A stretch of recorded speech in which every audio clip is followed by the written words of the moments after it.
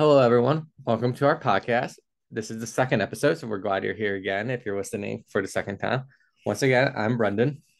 And I'm Bradden. And before we begin today, we want to thank you all for whoever turned into our first episode. It was a huge success, so thank you for those who turned in. Today, we are going to be reviewing or talking about Burn the Ships by For King and Country. This is their third studio album to date, and they won a Grammy for the Best Christian Music Album in the Grammys in 2019. It also won two We Love Awards, and there was a deluxe edition released in March 2021. Mhm. Any thoughts about this, Braden? Like about the album as a whole? Oh yeah, the album definitely landmark album for King Country. It, like you said, they're one of their biggest albums to date, impacted millions, and almost every song here is just an incredible song. Definitely resonates with fans, and from the We Love Awards, Grammys, from all the ways it's impacted, it's amazing. So the first song on the album is Intro It, and this is just a basic intro. It's all instrumental. But I like the feel of it because it gets the fans excited for the album to see what comes next for their album. Oh yeah, definitely. If you ever been for a country live show, you know they put on an amazing show. So this instrumental definitely gives that feel of what they're known for, of really setting the stage for an amazing experience. And the second song on the album is Joy, or like I should say, the first real track song is Joy. This song was a pop hit sensation. You heard it on all over the radio, mainstream radio, Christian music radio. I think there was some I'm on like modern day radio too, like that big of a radio. I think that song was just like blew up like and made it really popular. And it has a fun music video with it to it as well. If you watch it, it featured Cameron Candace Burr from Full House, so it gained really popularity from there. And it got certified. The song was one of the songs by For King Country that's certified gold by the RCIA record company and everything. Mm-hmm. So, and it was like the number one most played song in 2019 in Christian music. So this song is pretty huge for King and Country. And this probably For King and Country was big before this, but I think this song made them to the next step to like a top tier band from there. Definitely, yeah. It was the first single before the album came out, and it definitely shot Breaking Country up to a new level of already excellence that they had to just more exposure that they rocked amazingly. And this song is on the radio still. If you turn on the radio, if you hear For King Country, they play a lot of this song for throwback songs, like Throwback Thursday. This is one of the songs they'll play. Oh yeah, it's the bop. So the next song on the album is called God Only Knows, and everyone knows God Only Knows with the different remixes. But this is the original version. So this was just for King Country by itself and everything. They had no cover or like no other artists with them and all that. And it had two remixes, one with Echo Smith and one with Dolly Parton. And both of them gained really popularity. And I think the remixes helped the popularity grow out from what it was. Because at first this was like a song like that was just on an album, but then once those remixes came out, it skyrocketed to a whole new level, like you said, with Joy. Agreed. Yeah, the remixes are incredible. Neither of them are one you want to miss. The song alone, once it was released on the album, it went viral. I remember the music video gained so much traction from the impactful message of this song. It's a beautiful song, so powerful, and the remixes definitely make it even better experience. What was your favorite remix? Personally, for me, I prefer the Echo Smith remix. Same, yeah. I just love Sydney's voice in it. I love how they take that. It's just so well done. And Dolly Parton is like just country legend, like rock and roll Hall of Famer and everything. Her version is pretty good, but I love the Echo Smith one. Like Echo Smith's one of my favorite mainstream bands right here. Same, yeah. Both of them are amazing. So the next song on the album is Amen. This song debuted at number 25 on the Hot Christian Music chart. So the music video was actually filmed in Salt Flats, Utah. It's the flattest place on earth, according to Luke. And Mm. it resonated with the dark and desolate life without great hope. They were trying to show there's good in everything, beauty in everything. And the song is really popular still on the radio. Like I said, Mhm. this album has like tons of great hits, and this is one of the bigger ones too, as well. Definitely, yeah. This song gained so much traction on radio. And again, every song for country does is so much meaning into it. This song, especially taken from Luke's baptism that he had. So it's an amazing song. I love the creativity with it. I love how far it went and just the impact of it's amazing. And I feel like this is probably the third biggest song off the album after God Only Knows and Joy. Personally, I think this is one you still hear on radio here and there. So, Mhm. it depends on where you are for the radio, because I know like here they play it on the radio, but I don't know like if you're somewhere else listening, they play it there, but I hear it all the time still. Same, yeah. So the next song is Burn the Ships. This is the title track off the album. And at one point, we sat down with Luke from 14 Country, obviously, when he sat with NRT and he said this about the song. There's this story about an explorer going to a foreign land who wanted to explore the horizons, explore the mountains, explore the horizons, and explore the mountains. He called all his men to the shore and told them they were going to go explore. They didn't want to follow him. They wanted to stay in the dirty confines of these boats. A few days later, he called all the men to shore again. As soon as the soldiers are on the land, he ordered his generals to burn the ships. He said, "We're not retreating. We're not going back. We're pushing forward." When my wife flushed those pills, that was the moment when she burned the ships and wasn't going to let her past consume her future. So it seems like this song is really personal to Luke. So like Mm-hmm. it's showing like you burn down like what's tearing you apart. It's like just trying to make you brand new, like you're forgiven. Time to burn down what's holding you back and everything. Definitely. This song is personally my favorite off the record because, like you said, it has such a personal meaning. It has such a meaning of freedom, of coming out of what once held us, and like for Luke's wife coming out of this addiction she was in. It's a beautiful song, my personal favorite. Another huge hit that just I think this is Work Country at one of their best, just showing their deep message, their beautiful harmonies of vocals, and yeah, I just love it. And the song seems like I said, what a personal Luke. And I always like personal songs, like we discussed last week with Toby Mac's 21 Years. That song is really personal, and this song seems really personal to Luke. So I like that a lot. Mm-hmm. So the next song on this album is Fighter, and it's an empowering anthem of healing and courage. What are your thoughts about this song? I personally love this song. It's definitely an amazing one. It's got a pop vibe to it that's not overly done. It's still a slow song. It's still pop. It's still got an empowering message that I've seen them perform it live. It's amazing. And even some of my friends who don't like Christian music, this is one of the songs that they will hold on to and declare over their lives. And I love how it's reaching so many people and the impact of it. Definitely an powerful song that I love.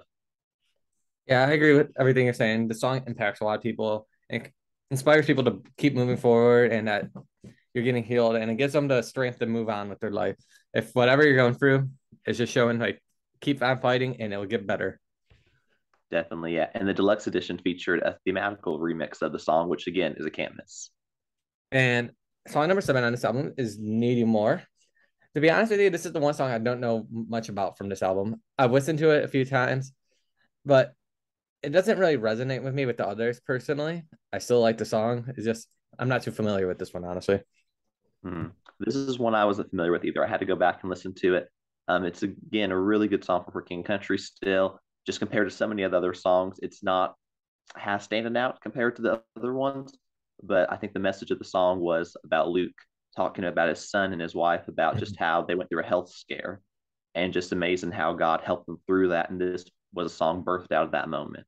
And I feel like Luke has a lot of personal songs. If you go back to the last album, I think before that, for King Country, they had a song "Without You" featuring his wife and everything. So that's an other personal song. So it seems like Luke likes writing a lot of personal songs for him.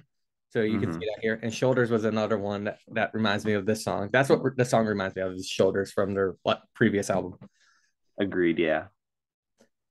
Then so a song on this album was "Control," and this is a personal song of surrender. So they're surrendering it all to God and making them take control of their lives and guiding them through whatever obstacles they go through their life, from touring to personal lives and everything.